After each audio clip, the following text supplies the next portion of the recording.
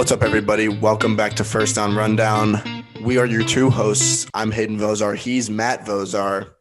Matt, I got upgraded to a host now. I got upgraded to a host? Okay, it only took me like 2 months and being the star of this podcast, providing all of the content to everybody and doing the right analysis and getting everything out there. That's all it took. The right analysis includes getting every bet wrong, basically, at the end of each show. But, hey, if you count that as right analysis. It's all right except for that. But, hey, you know what? It's all good. That's it, like minute 68 in the podcast. So, if I can have 67 good minutes, that's really all that matters. All right. Well, today we've got a good 68 minutes coming to you. Probably not exact. But we've got some NFL talk, college football talk, and we've got another holiday segment. It's the On Week for Holiday segment, and we've got another Christmas segment for you this week. And so be sure to stay tuned for that after our football talk. Now, as always, we've got NFL coming up first, and to dive straight into it,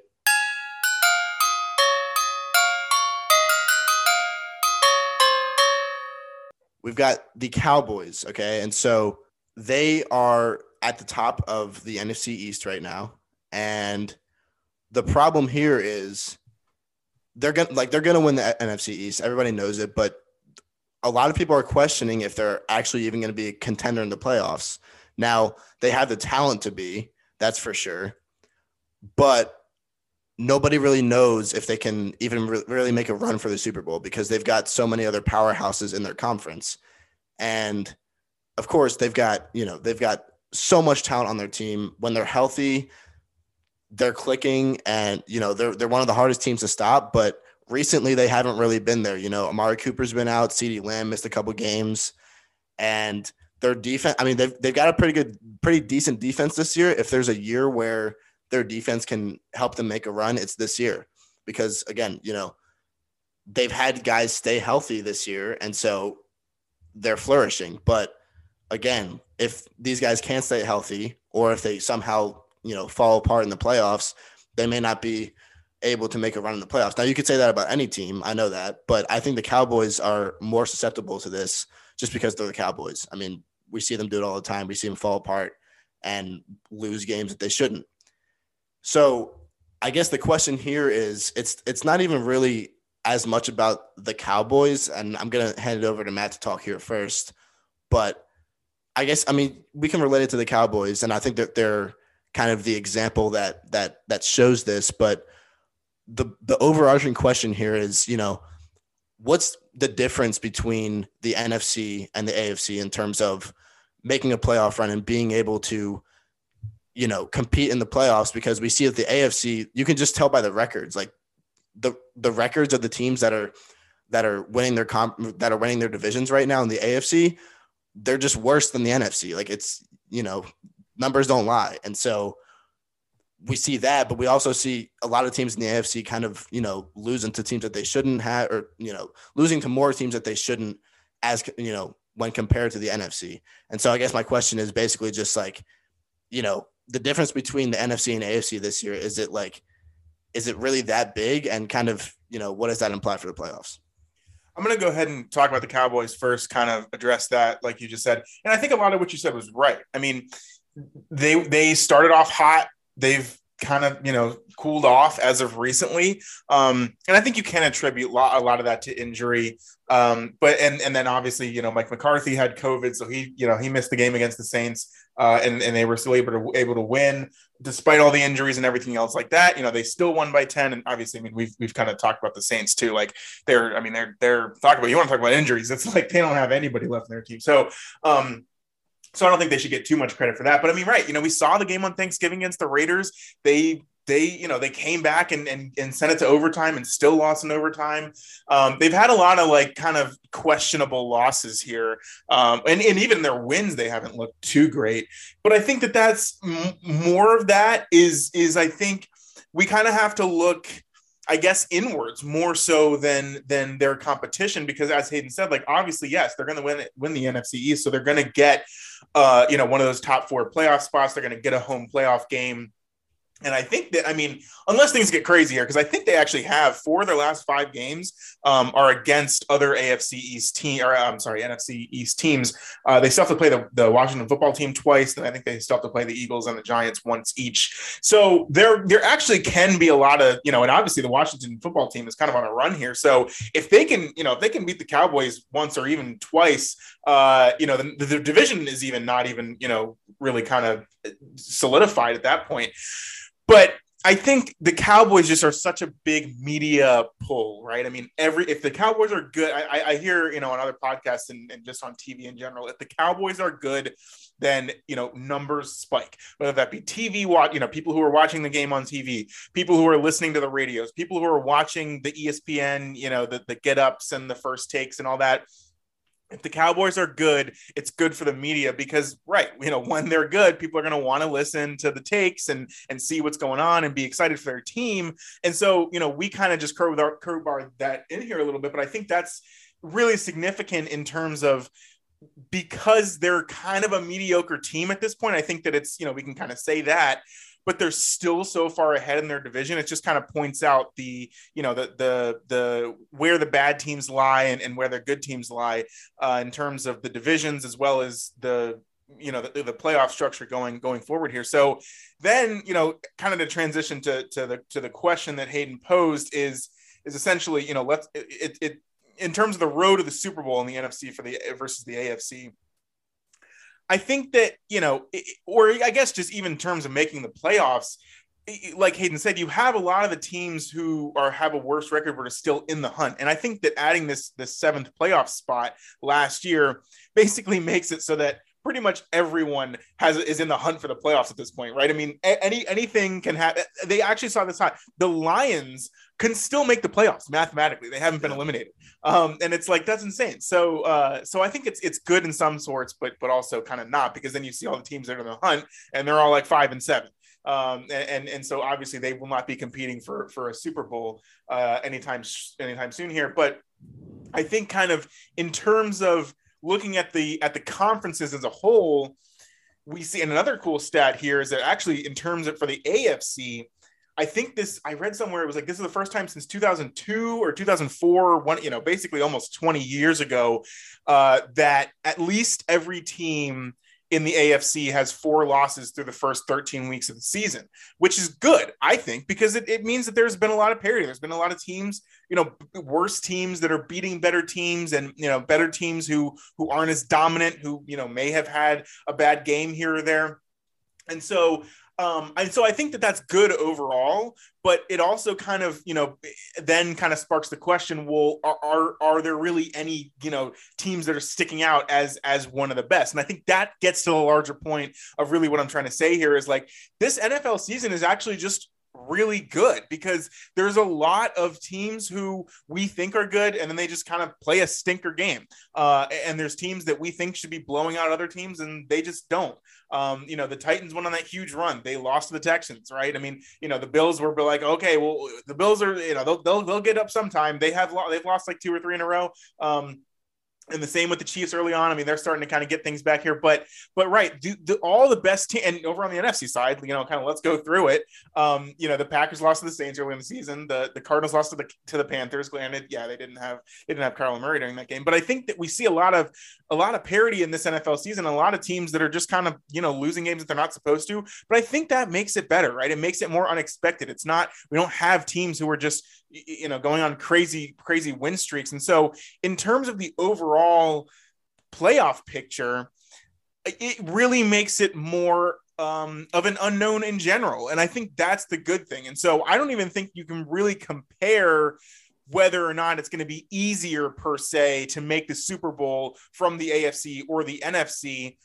It's just going to really kind of work itself out as we get through here. And obviously we know that, unlike other sports in football, you only play one game in the playoffs. And so if you have a bad game, you're going to lose and you could be out. And so that is going to be interesting as we go along into the playoffs and kind of see what teams we have and who's playing who. That, you know, if one team that we thought has been really good or maybe is ending the season on a hot streak, if they have a bad day in one of their first early round playoff games, they could be knocked off easily by a team that, you know, we would never expect to kind of get further on. And so that's the larger point here. And I think that it's going to be good to see, hopefully, you know, as again, you know, I'm always a fan of the underdog, to see if one of these, you know, the teams with the better records now, if they're just going to end up kind of still maintaining their level of power and making it far in the playoffs, or if there's going to be a lot of the parity like we've seen thus far during the regular season, and maybe some teams with worse records can make a run in the playoffs. Yeah, I think you're exactly right. And again, kind of just furthering your point about this, you know, the smaller teams winning and how the NFL should be that way in a sense. Obviously, there's going to be teams that, you know, have a winning record by far. But again, like we've seen that all of these teams in the league, I mean, both NFC and AFC, like all these teams can lose. And I mean, yeah, there's not an undefeated team left, but they can lose against basically anybody. And so, again, yeah, it kind of just drives home the point that nobody likes to see. I mean, well, I guess if you're a Chiefs fan, then you love to see it. Or if you're a fan of any team that makes it run, you love to see it. But after 2 years of the Chiefs making it to the Super Bowl, nobody really wants to see Patrick Mahomes and the Chiefs beat everybody by 30 points again. Like it gets a little bit old. And that's coming from a Patriots fan who, you know, had possibly the best dynasty in the last couple decades. And so again, like it's, you know, even I got tired a little bit of the Patriots winning. And I know I sound like a little fake fan saying that, but again, like, yeah, it just drives home the point that it's great that there's diversity in the NFL in terms of who's good and who, you know, comes out on top in games. And it kind of just shows that these guys are still human. They're out there playing their butts off, but sometimes they just can't come out on top. Sometimes they have bad games. We saw, you know, last night in the Monday night game with the Patriots and the Bills, you know, the weather became a huge factor. And so obviously it was bad for both teams, but, you know, we see it all the time where weather, you know, is in favor of a team in the North, you know. So like, say, for example, the Texans play the Packers, you know, the Packers are going to win that game 99% of the time because if they're playing in Lambeau, right, like they're used to the cold in December and the Texans aren't. So obviously, you know, that's like the craziest NFL matchup you could ever make. But yeah, again, just an example of how like I like how the factors this season are really coming into play and how there's not really, you know, just one unanimous team that's automatically going to make it to the Super Bowl. So again, great that that's happening this season in the NFL. And that kind of transitions us. We talked a little bit about, you know, the 7-team playoff system coming into play in terms of making the league a lot more equal in terms of playoff chances. And so our next topic in the NFL is going to be that before it's going to be talking about this phenomenon. So before Sunday's games, 25 of the 32 teams in the NFL had at least 5 wins through week 12. And so that's the most in NFL history this late in the season. Now, the new playoff structure with 7 teams getting in already makes the race for the playoffs more interesting. And basically our question is, you know, could the variability of the regular season really inhibit the truly better teams from making the playoffs? And kind of, again, like how does that relate to, you know, the talk that we had earlier about the NFC and AFC? Well, it's funny because I kind of actually led us into this topic a little bit when I was talking, because I said a lot of the stuff that kind of agreed with this. But yeah, I mean, I just thought it was interesting. I mean, you see that, you know, over 2/3 of the NFL had at least five wins, and a lot of the teams had more losses than wins, but it was still, a good amount, like, teams that you really wouldn't expect either, right? I mean, we have, the Falcons have 5 wins. Like, what wins do the Falcons have, right? Like, they have 5 wins. They're, they've been doing it, and other teams along the way as well. And so, we see, and I think on the other side, a good example would be like a team like the Vikings, right? Where they're always in these close games. They're going to overtime. They're losing on game-winning kicks. They're winning on game-winning kicks. And they're also 5-7. They have the exact same record as the Falcons. And obviously, they took a pretty bad loss to the Lions over the weekend here. But I think that kind of serves the point, is like, the Vikings are a team that, people have said, okay, well, they, if they can just kind of get their stuff together, they could make a deep run in the playoffs. But they don't look at all like a team that could make a deep run in the playoffs right now. And I don't even think that they'll probably even have a chance to make the playoffs. And so that's kind of the larger point here. And what we're really trying to get at is, like, if you have these teams who are looking good in some weeks and then kind of the next week they're playing badly, is that the mark of a truly good team who is deserving to make the playoffs?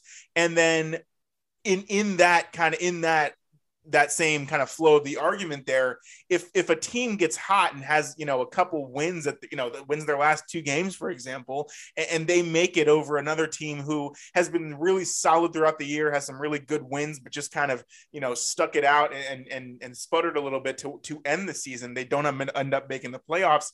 It's like, is that really what we're trying to get at here? Because at the end of the day, we want the best teams in the playoff. We want the best teams to have a shot for the NFL championship and the Super Bowl.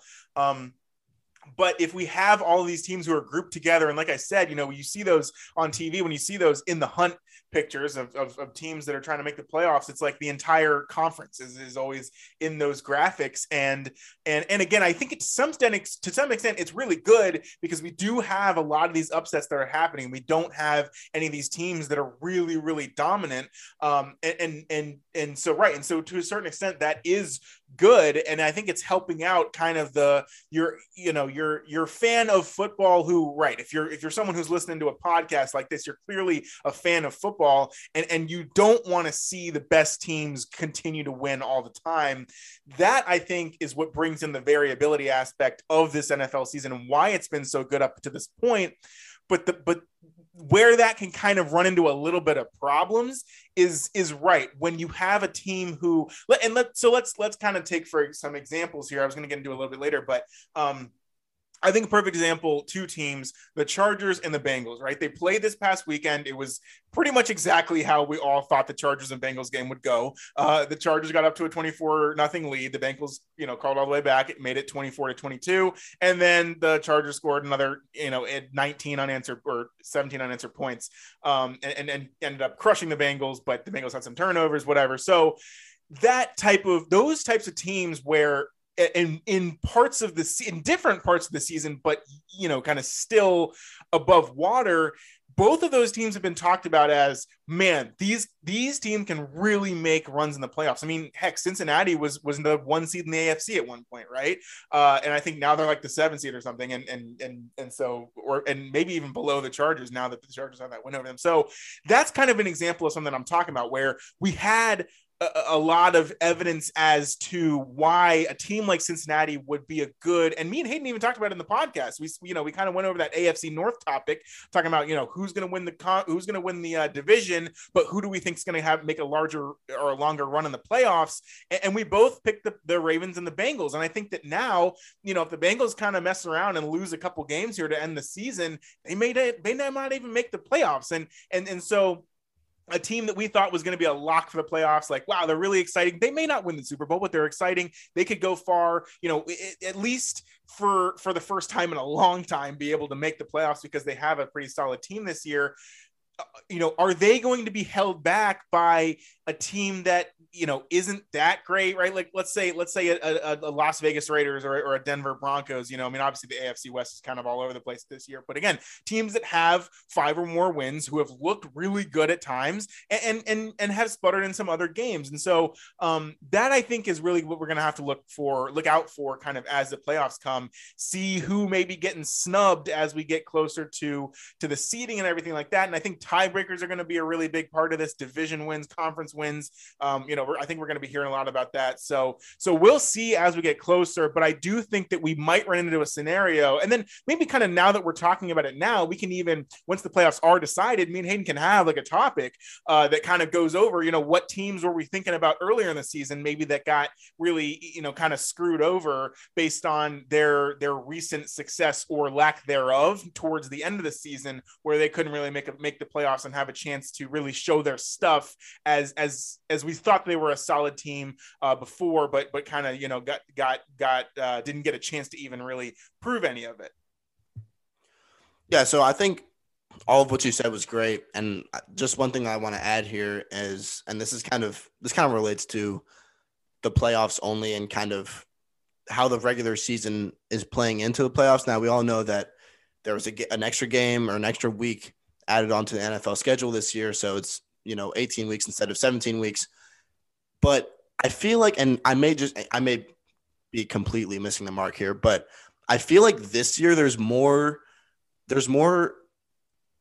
instances of divisional teams still having to play both games like really late in the season. So as Matt mentioned earlier, the Cowboys, they still have to play Washington twice. And we all know that, they play each other twice every year, but I feel like usually divisional teams play at least one of their games, kind of earlier in the season, and then want to get their games later in the season. And we saw it again when we were talking about Baltimore and Cincinnati a couple weeks ago, which Matt also mentioned. Baltimore still has to play.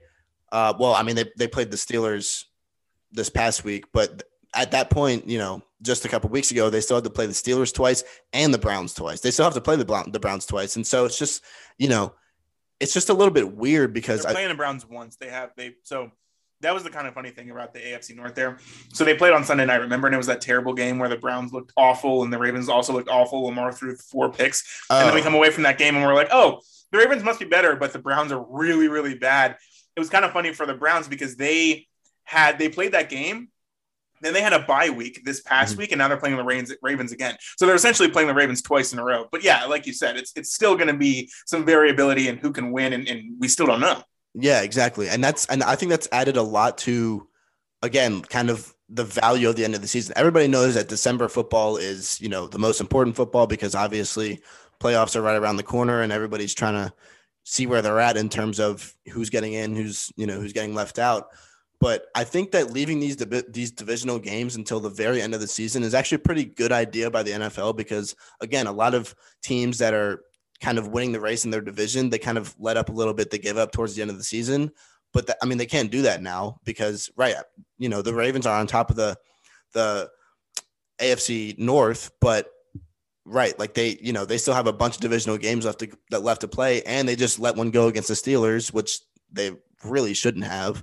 But they did. And so, right, they might go 1-1 with the Steelers, as I predicted, and they'll probably go 2-0 against the Browns. But again, like it's just kind of, there's a lot of competition at the end of the season. And I feel like this season, more than ever, there's been more of that, and there still will be because, again, a lot of teams still have both of their divisional games with another team in their division left.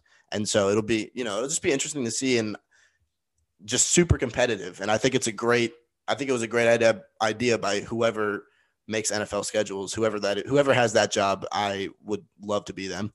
But, I think it's a great idea because, again, you've got so much competition now and nobody can really, let up or rest their players right now because they still got a bunch of divisional games left. And, there's a bunch of so much could still happen. So, right. It's, makes this part of the year really exciting for the NFL.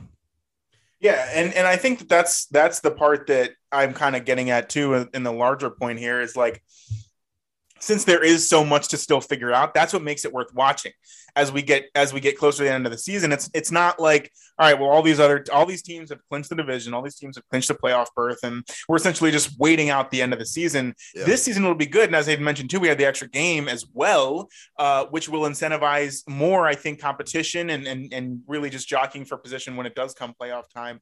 And so I do think that's a good point.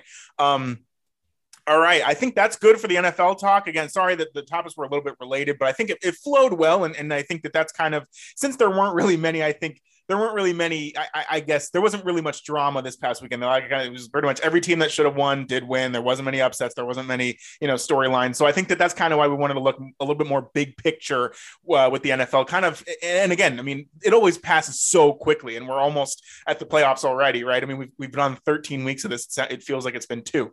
So we kind of also wanted to get a little bit of a reality check as we get close to the NFL season here. But let's switch to college football.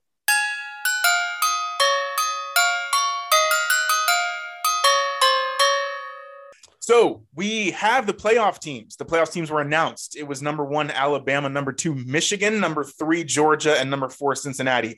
I think that there's not much to really say in terms of, this team got screwed over. This team should have made it over this. I think that the way that the games played out, obviously with the 2 bigger upsets being Oklahoma State losing to Baylor and then Alabama beating Georgia, I think that we had a clear cut 4 teams that were the best 4 teams in college football who deserve to be in the playoff based on the wins and losses that they had this season. So, and we saw kind of the dominance that they showed. And I guess the real drama here is how good Alabama was. But by this point in the week, you've definitely consumed all of that content because that's the big story going in. And I do think that it really is interesting how well Alabama was able to play after being counted out by everyone. Their offensive line isn't going to be able to block Georgia. Maybe Georgia's defensive backs can be lit up a little bit, but they won't even have time to throw. Bryce Young is going to get sacked all game. They're not going to be able to establish the run. And it was like, as soon as the half the first quarter was gone, it was like all that was out the window. And Alabama, I think and again, this just speaks to, I think, kind of Saban's greatness and everything too. They switched up like the entire offensive. Like they moved like the center to guard. They moved the tackle to the center, and they moved it. And so they're moving all these pieces around. It's like, how do you even expect that to work out? But it all went perfectly because it's Nick Saban and it's Alabama. And, they always win those games. And so, and there's these crazy stats that are flying around too. I think it was like so there's one that's Nick Saban, when he's been a coach of Alabama, has been an underdog. Alabama under Nick Saban has been an underdog, I think 3 times since either he got there or like in the last 10 years or whatever. And each of the times that Alabama was an underdog in those respective games, they won each of those games by 17 points or more. Like, are you kidding me? That just speaks to the greatness that team exudes, like every single time they step on the field, and that you really can never count them out of a game. So again, congrats to them for winning. I do think that they deserve to, obviously to be the number 1 seed because everyone is going to have a trip up game at some point, and they, theirs was against Texas A&M earlier in the season. It's hard to go to Kyle Fieldhouse and win, and Texas A&M had I think a better team than their record really indicates. So totally get that there, and it'll be really interesting to see how these playoff games go. But here's the thing. Yes, we have some diversity. We're used to Ohio State and Clemson being pretty much the other 2 teams that, along with Oklahoma, that are kind of always in the playoff, right? Or at least, vying for playoff positions as we get closer to the actual end of the season here. So we have some different teams, especially Michigan and Cincinnati, who have never made it to the college football playoff before. Obviously, Cincinnati broke the kind of glass ceiling of the group of 5 teams, being the first one to ever get in. That's really great and all, but Alabama and Georgia, who everybody knows are the best 2 teams in the country, they're both favored in their respective games by more than a touchdown. Georgia, I think, is up to 8. They're favored by 8 points, and then Alabama is like 14 or 15 at this point.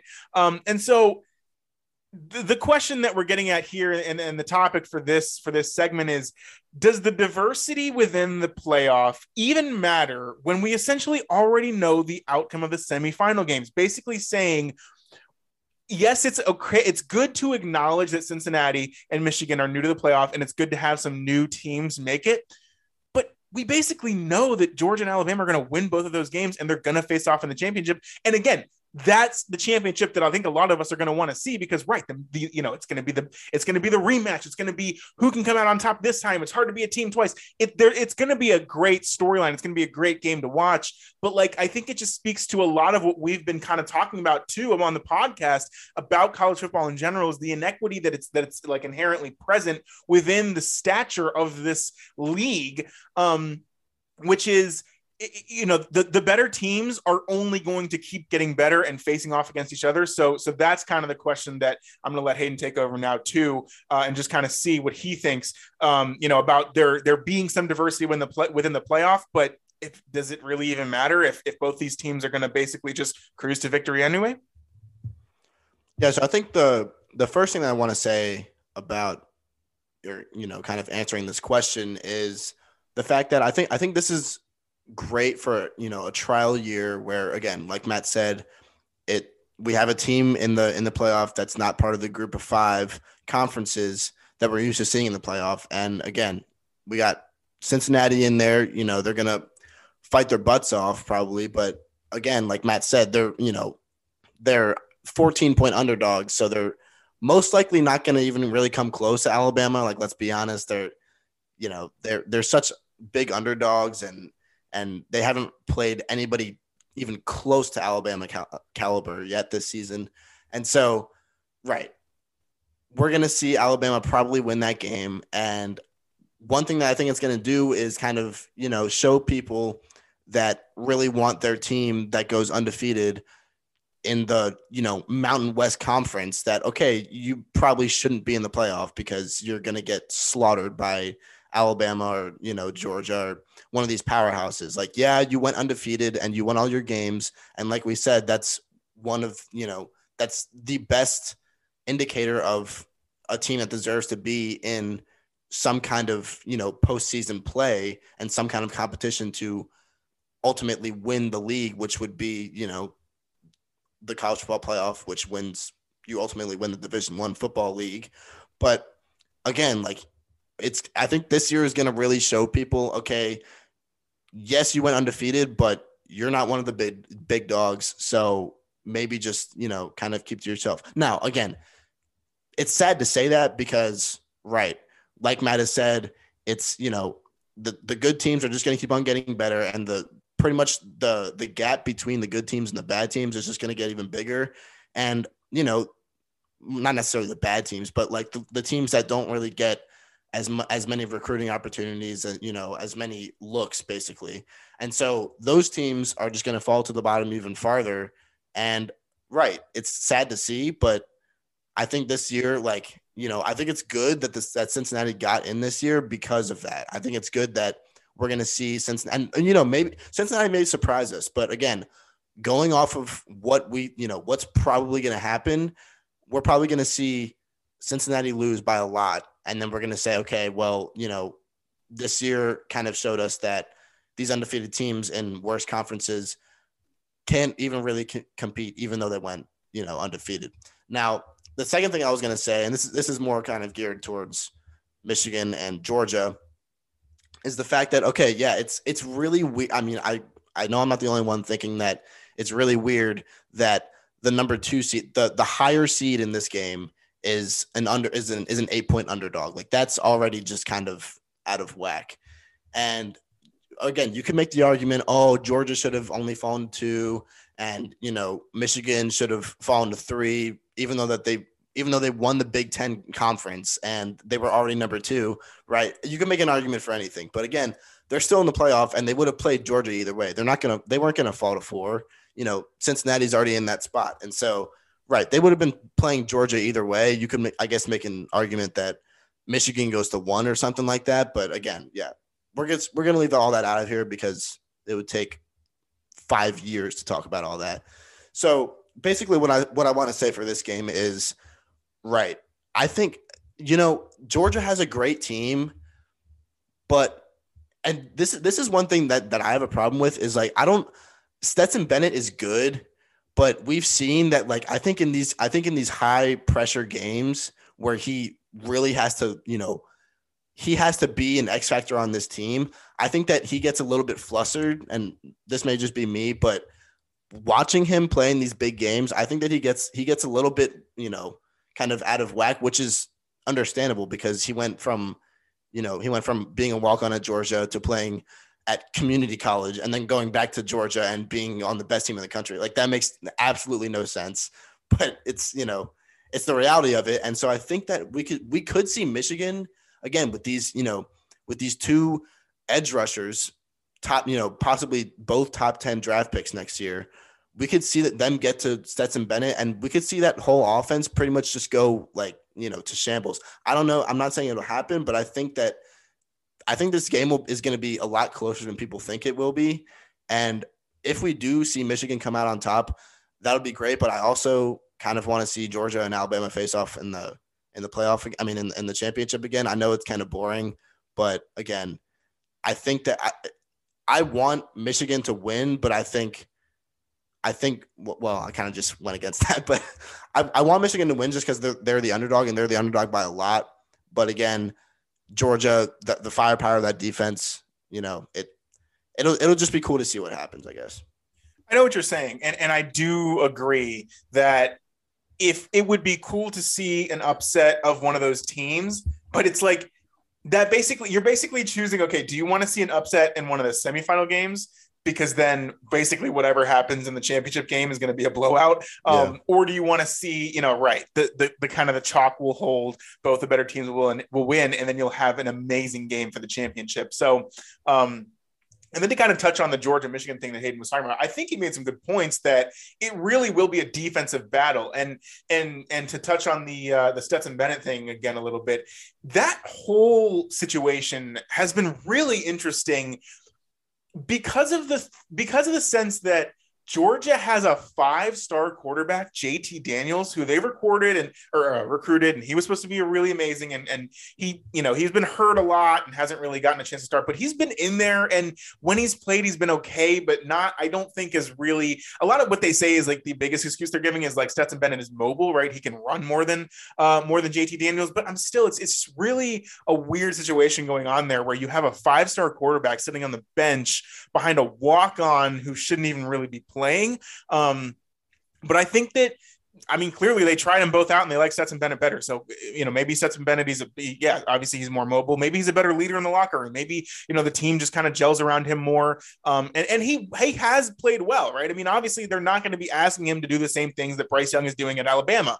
But at the same time, he's performed when he's had to. But I think to kind of get to what Hayden was talking about a little bit more too, is like, when he's in these high pressure situations, he may not look that great, but really what it comes down to is the fact that he's not even really ever in a high pressure situation because Georgia's crushing everyone that they play. And so now that seriously, this was the first time that they were losing by like more than 7 points, I think, in the entire season, maybe even more than 3 points the entire season. And it's like, if you're in a situation like that constantly for the entire, length of your season, I don't think you could expect anyone to be ready for the pressure of a game like that and having to come back and look at the scoreboard, see yourself down and be like, all right, I'm going to mount a comeback. And we saw Bryce Young do it the very week prior to playing Georgia when Alabama was playing Auburn, and Bryce Young was like, all right, cool, we'll just go 97 yards and score a touchdown, send it to overtime, then win in quadruple overtime. Like, are you kidding me? That is like, playing under pressure. That is playing points. Stetson Bennett has never been required to even be close to a situation like that, and so he hasn't really been able to, I think, develop the skills that it takes that's necessary to bring a team back like that, to say, okay, we're down, we're going to bring him back. And Alabama even did that in this game, this past weekend when they were playing Georgia. Georgia went up 10-0. It looked like they were going to crush. And then basically from that point on, Alabama and Bryce Young was just like, all right, cool, we're going to do this. So I do agree that Stetson Bennett doesn't really have the it factor of when I'm down, I'm going to bring this team back in a high pressure situation, but you really can't expect him to have developed that because he just wasn't in any situations like that up until now. So that is the kind of the playoff, ish talk. And again, it's going to be kind of interesting to see what happens. But I do think that we're going to end up with Alabama and Georgia. And we'll preview these games a little bit more closer to the time that they're going to be played. Both of them are on New Year's Eve, by the way. I think they changed that from last year. So that'll be fun. But yeah, so we'll dive into the matchups a little bit more. But this was kind of just a feeler out there of like, yeah, it's good to see some other teams make it, but at the same time, we kind of already know, who's going to be playing for a championship here. So the second topic in the college football section is more coaching news. We talked a lot about this last week on the Tuesday episode. We also had an entire episode dedicated to it on the Saturday episode. That was a really good one. Go listen to it.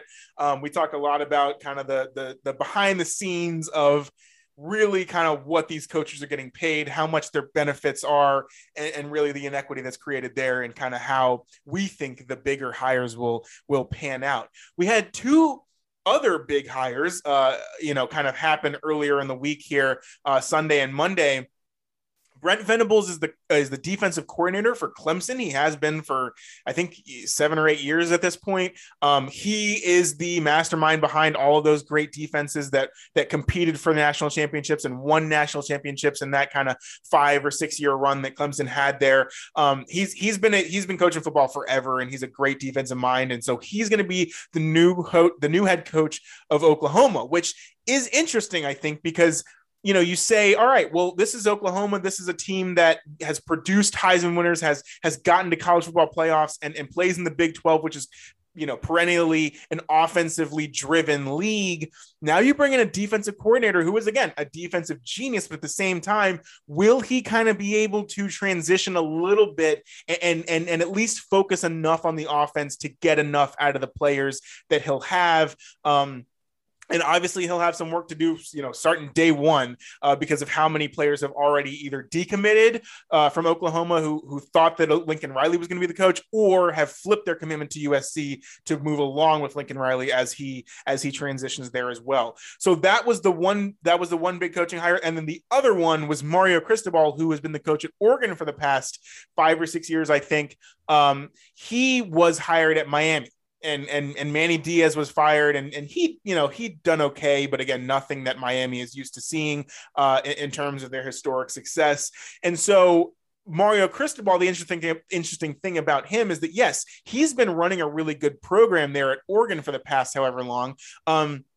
And his big thing, so Brent Venables' big thing is defense. Mario Cristobal's big thing is recruiting. He recruits his butt off. He gets players in the door, and he gets them to sign, and he's really been able to hold his own at Oregon. And obviously Oregon has the whole Nike thing, and that, they were good before he became the coach there. But I think that after Chip Kelly left, it would have been really easy for a lot of these recruits to say, all right, I'm just whatever. Oregon's like, they don't have Chip Kelly. They don't have the offensive system. So let's go somewhere else. But Mario Cristobal really, really, really was able to standardize the level of high recruiting and keep Oregon as a perennial contender in the Pac-12, as well as even some top 10 appearances and college football playoff kind of jockeying for position there. So he's been a really good recruiter, and I think that's kind of the background on both of these coaches and why they got the jobs. Mario Cristobal also went to, because a lot of people are going to say, well, why would you go to Miami? They're so much worse.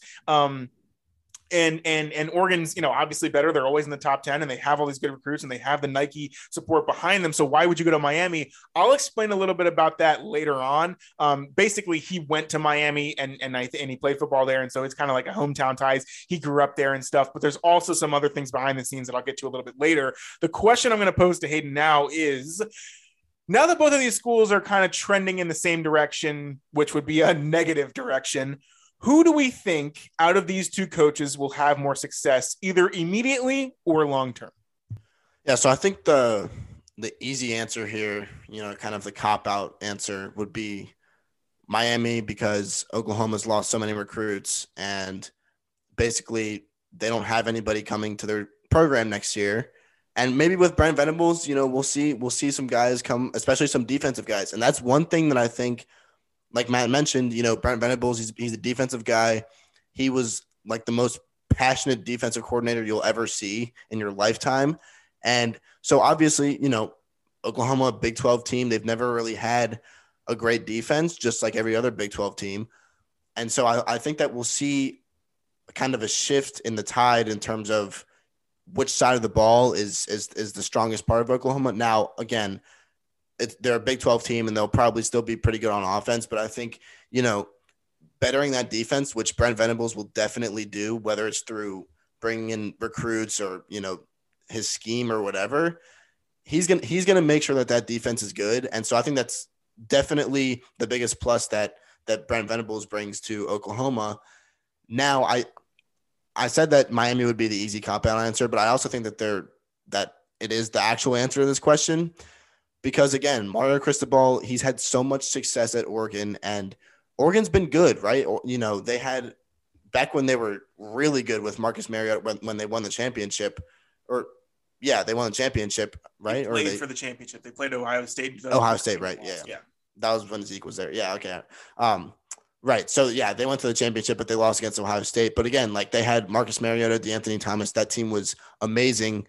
And if you play NCAA 14 as much as Matt, you would probably know how good they are. but getting back to the point, right, I think Mario Cristobal is definitely the better addition in terms of coaching and, in terms of turning Miami around. Again, Miami they have the swagger, they have the turnover chain. They've got a great stadium. They've got everything there. It's just that, not that Manny Diaz was bad, but it's just that I think they needed a little bit of a boost. And I think that Mario Cristobal is going to bring that. Like Matt said, he's huge into recruiting. And so I think that he's definitely the guy that'll give him the best head start, at least towards the beginning. But again, Brent Venables, you never know. He's a defensive guy, but he could attract some offensive players just because of the name. And so, right, with that Oklahoma defense definitely getting better under Brent Venables, we could see Oklahoma kind of start trending in the right direction in future years. But right, we kind of, without Lincoln Riley, they're not going to be the same. Let's be honest, So. Yeah, that's for sure. That's definitely right. And you are correct in your answer that Mario Cristobal will have more success at Miami than Brent Venables will at Oklahoma, at least kind of immediately. As we mentioned, the recruiting he's basically going to have to overhaul that place. And now that Miami does have a good recruiter, they're automatically going to get a lot of the talent kind of in there immediately, whereas Oklahoma is going to kind of have to rebuild their recruiting kind of, strategy and everything like that. So here's the real reason why Miami is a way better job than Oklahoma is because there's a new athletic director who apparently is basically we're going to spend all of our money possible on football. And if you didn't know, boosters are one of the biggest parts of any college football team. Now, what is a booster? A booster is essentially a person who went to the school or is just a really big fan of the school and their sports programs, who is insanely rich and just gives all of their, well, not all, but insanely large sums of money to the football program or the basketball program or whatever. But we hear about this in places like Texas, Alabama, LSU, USC, even to some extent, where the booster culture is insane. It's all these guys who are basically all right, instead of spending millions of dollars on my house or 4 Ferraris or sending 10 of my grandkids to college, I'm just going to give all of my money to the football program so that our football team can be amazing.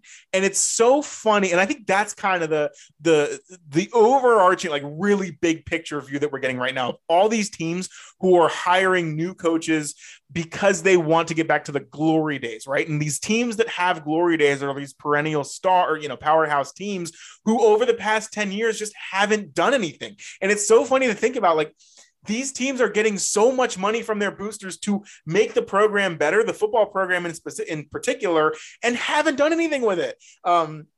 So now that we see this whole kind of shift of more culture and whatever, Miami is going to benefit from this, and Mario Cristobal is going to benefit from this. I was reading an article yesterday that kind of broke it down and basically said 2 of the Miami boosters who are, I think they were kind of fans of the team and kind of wanted to contribute but didn't really like Manny Diaz that much were really, really pushing for Mario Cristobal, especially since he went there. He has ties down there. He knows people down there. They were pushing for him a lot.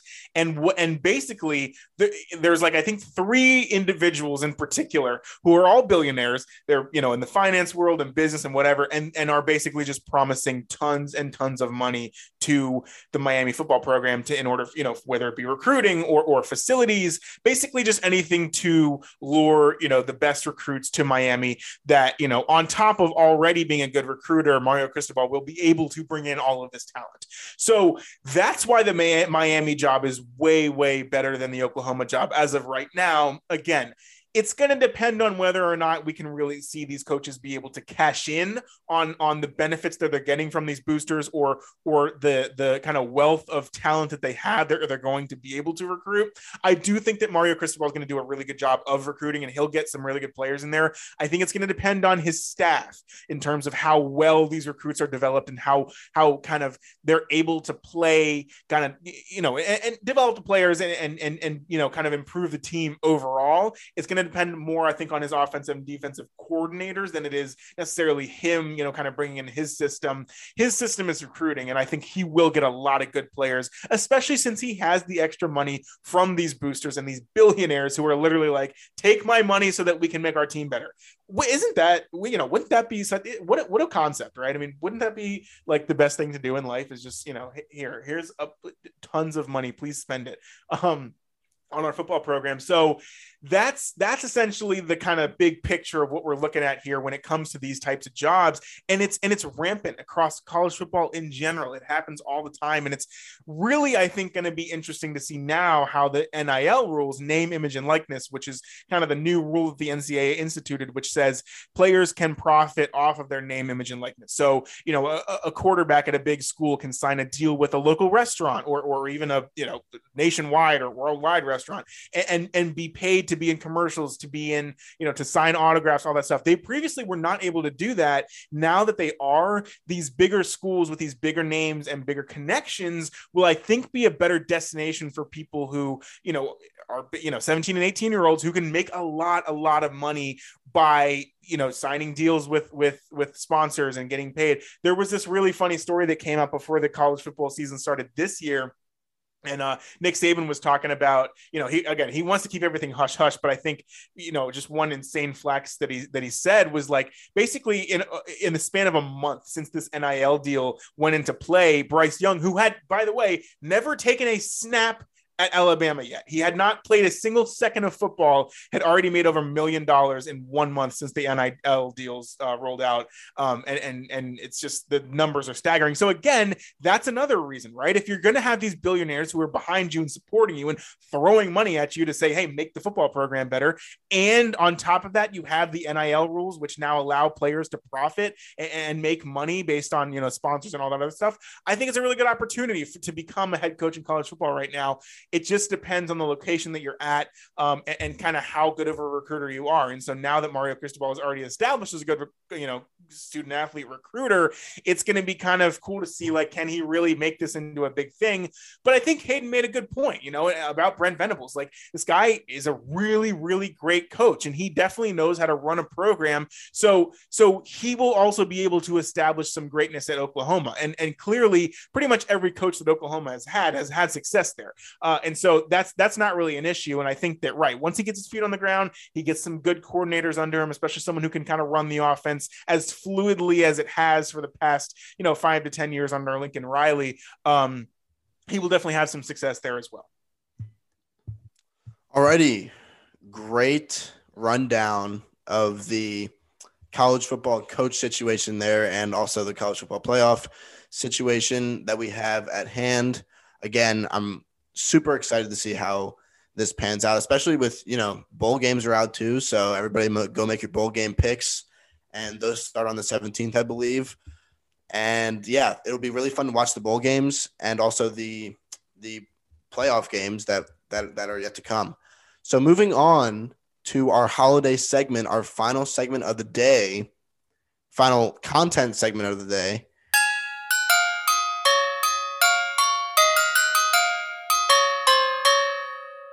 So we've got holiday season, obviously, still in full swing. Actually, right now it's probably in its fullest swing so far. And so we've got another Christmas segment here, but it's a little bit different this time. I don't think it's as good as my Christmas song bracket that we did on our first holiday segment, but it's still a good one. So basically the premise here is we've picked three athletes or three sports figures actually, because we included coaches too. And so we've picked three sports figures each, and we are going to say what we would get each of them for Christmas.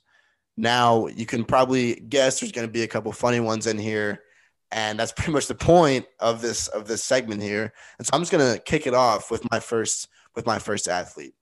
So my first athlete is Logan Thomas. And so if you guys don't know, he's the tight end for the Washington football team. And it's crazy that I'm saying if you don't know him, because I think he was ranked like the third or fourth tight end in fantasy drafts this year, but he's really only played, I think, 5 full games. And so he played the first 4 games of the season, and then he missed like 7 weeks, and then he came back for 1 game, and then he got hurt again. And so I'm giving him a whole new body, because this man, he gets hurt so many times. He's so injury prone, and it's not even like really in the same place. Like it's all of. I mean, I think he was one of those guys where he gets a concussion like every other game, and so by the time he gets his 15th concussion, he like doesn't even know that he has a concussion because he's just so used to the pain. But yeah, I don't know why he went on IR at the beginning of the year. Again, I drafted him in one league, and I just totally I just put him on the bench and just forgot about him because he was on IR for 7 weeks. But then he came back and he played a full game 2 weeks ago. And then this past week, he tore his ACL and MCL. It's like, dude, what? Like, you were on IR for 7 games, and then you tear I mean, I shouldn't be laughing because that sucks. But again, like, he tears his ACL and MCL. He's probably gonna be out until like at least training camp next year. Dude, dude. I don't know how these guys do it in the NFL. But again, yeah, I'm getting him a whole new body because he basically needs to be reborn. Like he needs a whole new life to recover from what's really is an unfortunate situation there. And yeah, it's not the best to be laughing as much as Hayden did, but right. No, it is. It's almost like, you're laughing at like how insane it is, how unfortunate I think it is, right? I mean, it's one of those. It's such an awkward situation that it's like it's almost funny. So yes, I think that's a little bit comical, but at the same time, right? He does need to be gifted a whole new body. My first sports figure is Bill Belichick, and if you know anything about him, you know that his fashion is not at 100% really ever. And so I am going to give Bill Belichick a hoodie with sleeves that aren't torn off, because he does this weird thing where he wears a hoodie and he'll wear like a long sleeve or a regular t-shirt under it, but he'll like cut off the sleeves of the hoodie and just wear that, or he'll just wear like really worn down hoodies and stuff. And it's so funny because it's always a hoodie. Like, dude, they were literally playing in a blizzard in Buffalo on Monday night, and this guy's in a hoodie. And I'm like, dude, what are you doing? Like, he basically is wearing like a puffer coat underneath, and then I was like, all right, I gotta have my hoodie on top. Yeah. He at least had sleeves, I think, on the hoodie that he was wearing in Buffalo, but still, it's like, come on, dude. So I'm gonna gift Bill Belichick a hoodie with sleeves that aren't cut off, and one that hasn't been worn for the last 10 years, because he just needs a little bit of an increase in his fashion sense. Already moving, and as a Patriots fan, I totally agree with that, dude. I mean, you got to have some class. Come on, Bill. But again, his legacy, I think, kind of speaks for itself. At that point, you can wear a cutoff sweatshirt and not even really give a crap anymore. So, right. Moving on to my second. Well, this is not an athlete. My second sports figure. It's kind of fitting because we've already talked about him this episode, and it's going to be Brent Venables. Now, like I said in my little part on the segment that we just talked about where he was in, he's one of the most passionate defensive coordinators you'll ever see. And there was actually ESPN actually did this thing where they made a whole like documentary or like a mini documentary on this big like buff dude that they had to hire to keep Brent Venables back. Like he had to literally hold him back from running onto the field basically like the whole entire game at Clemson. He's had that job, I think, ever since Brent Venables has been there. But yeah, they actually had to hire this huge, like this random dude that's just all muscle. And his job is to stand behind Brent Venables and basically pull him back, like grab his waist physically and rip him back off of the field because Brent Venables gets way too into the game.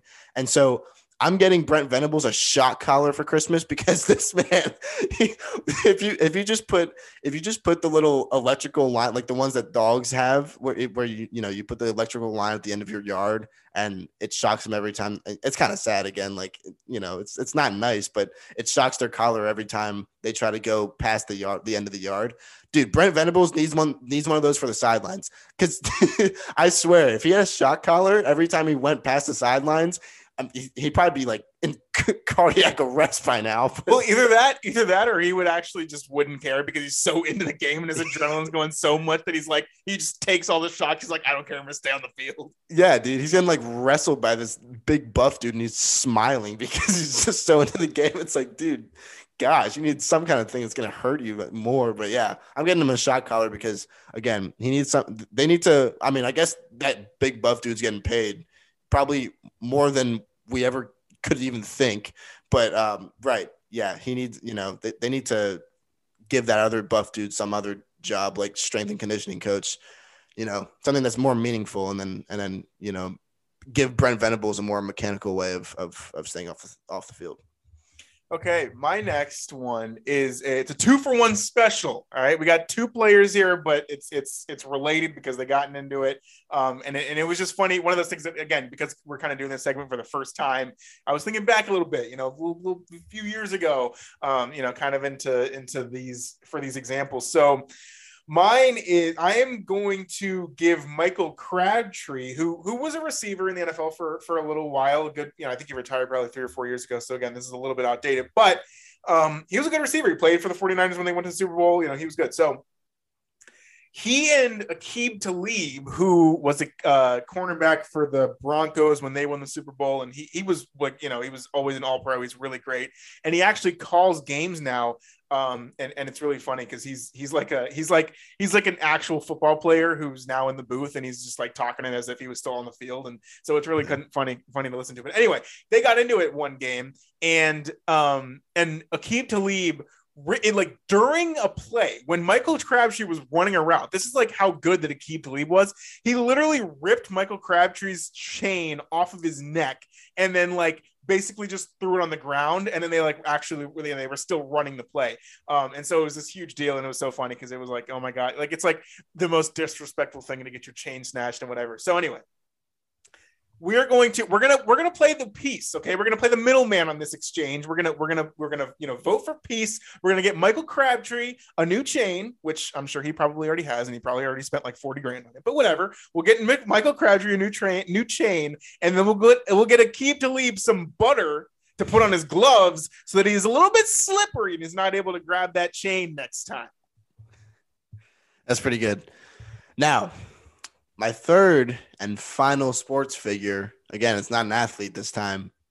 And this may be a little bit out there, but I think a lot of you will be able to agree with me. My third sports figure is Monty Williams, the head coach for the Phoenix Suns. And so the Suns have been on a great run lately until they lost to the Warriors, which is pretty sad. That was kind of cool, though. They played the Warriors twice in like 3 games, and they won the first one, and then they lost the second one, which is, again, it kind of shows you, they went 1-1. They mostly lost because Devin Booker got hurt in like the first quarter of the first game. So it was really amazing that they were able to even win that game after Booker went out. But then, and the Warriors, I mean, they're the Warriors. So, yeah. Right. So I don't even know why I went on that tangent. That's not really the point. But Monty Williams, if you've ever seen him, he just looks like a dude with class. And so this is a little bit out there, but I feel like Monty Williams can sing really well. I've never heard him sing, but I feel like if he were to just start like breaking out in song during a post game interview or something like that, he would really surprise a lot of people. So I'm getting him a karaoke machine to see what he can do. All right, he may be bad, but I feel like just the way he looks and like just the way he, I don't know, kind of carries himself on the sidelines. He's usually pretty calm. Coaches can get riled up every once in a while, but he's usually pretty calm, and he's just like, he's a class act. He's, really polite dude. And so I feel like he would have a really nice voice. And so I'm going to get him a karaoke machine, see what he can do. All right. That's definitely random, but I like where you're going with that one. Could have thought of something actually practical, but hey, we're, thinking outside the box. Okay. I get it. Sort of. Not really. No, not at all. Okay. My final athlete who actually will be gifted this Christmas present because, we're not theorizing over here, is Isaiah Stewart. He is the guy who got in that fight with LeBron a couple of weeks ago.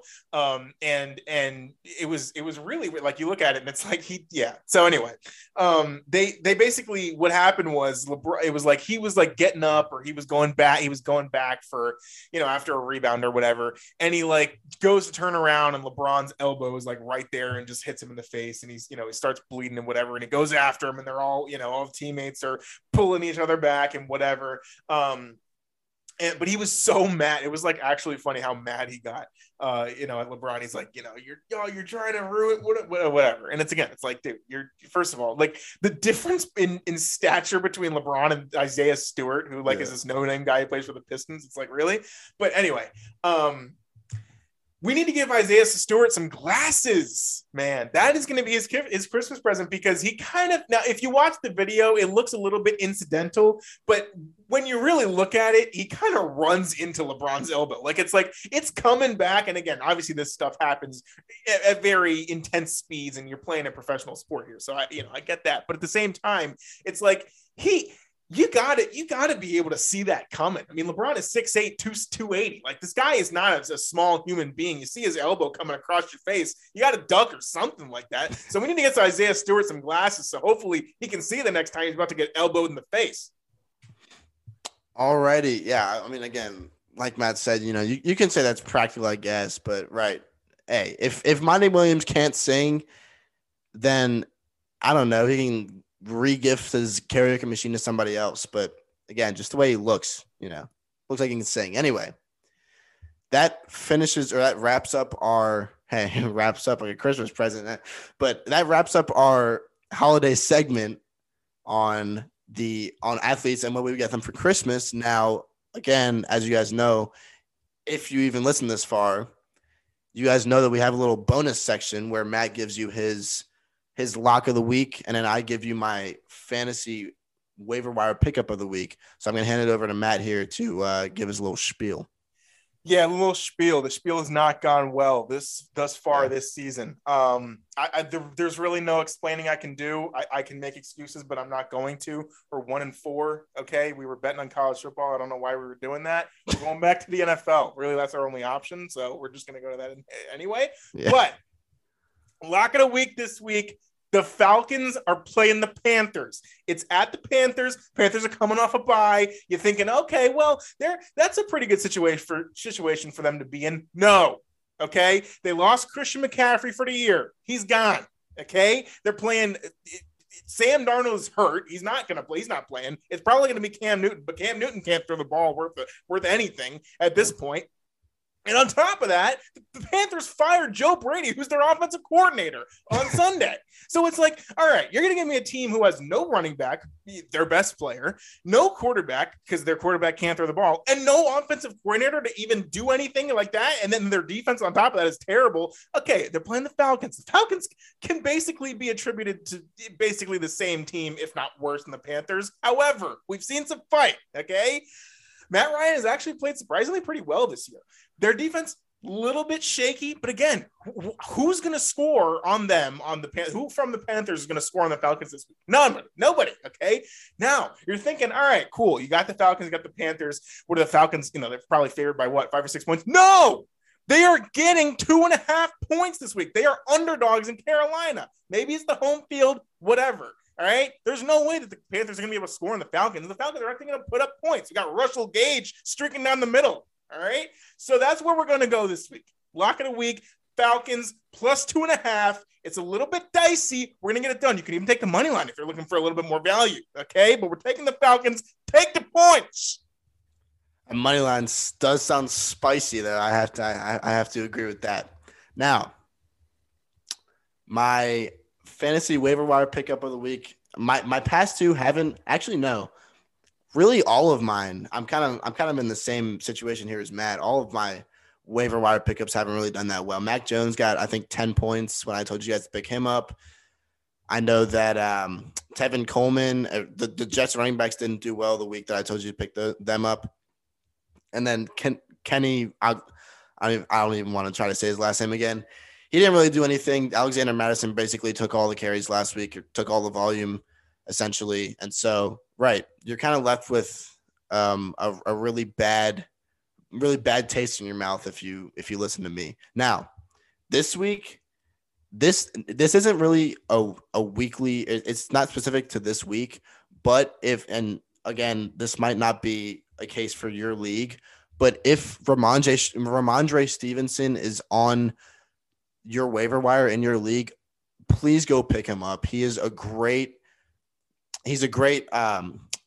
insurance back basically to Damian Harris. Damian Harris did get shaken up in that game last night against the Bills.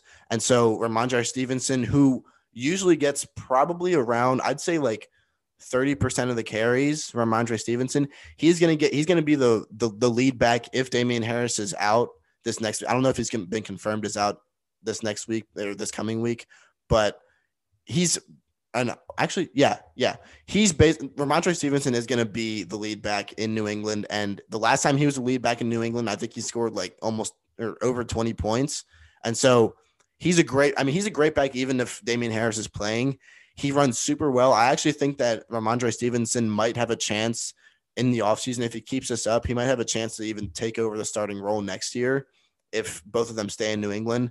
And so, right, I think Ramondre Stevenson he could be the best back in New England, and he's going to be starting next week. And he's actually available in a good bit of my leagues. I know I picked him up in one, and I think he's still available in another one. So I'm probably going to pick him up in that one if nobody else gets him before me. So again, if you've got Ramondre Stevenson available in your league, go ahead and pick him up because he's probably the best back in New England, the best pure runner in New England. So with that being said, hopefully Ramondre Stevenson will do you some good this week, or at least in the coming weeks. And hopefully he'll be a good insurance back. But back. But yeah, that finishes off the bonus segments that we have for today, and that basically finishes off our show for today. Thank you guys for listening, and yeah, we're gonna have one on Saturday this coming week.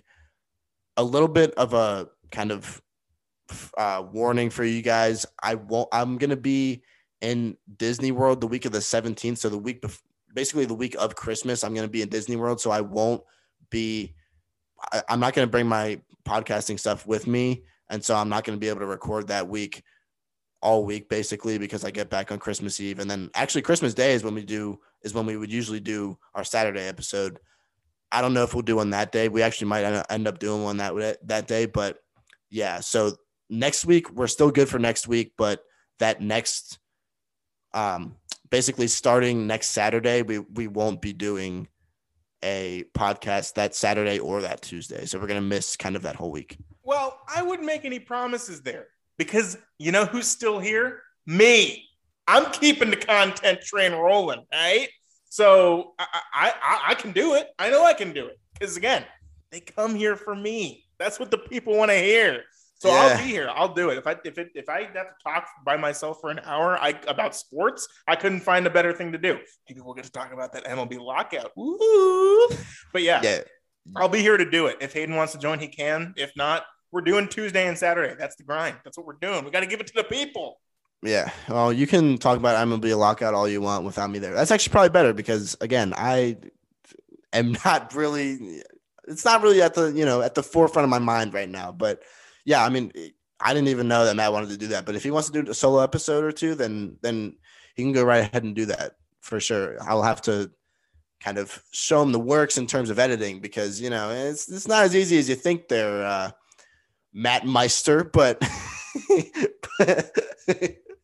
but yeah, so I'll show them show them the works. I'll give them a little tutorial on how to edit and get these podcasts up and uploaded. But yeah, that'll be pretty interesting. Honestly, I'll enjoy listening to those, even though, you know, I hear Matt's voice enough, but it's all right. But yeah, thank you guys for listening as always. And if you made it this far in the episode, we love you, because it's a pretty grueling end of the episode usually. but yeah, thank you guys for staying tuned, and we will see you guys on Saturday.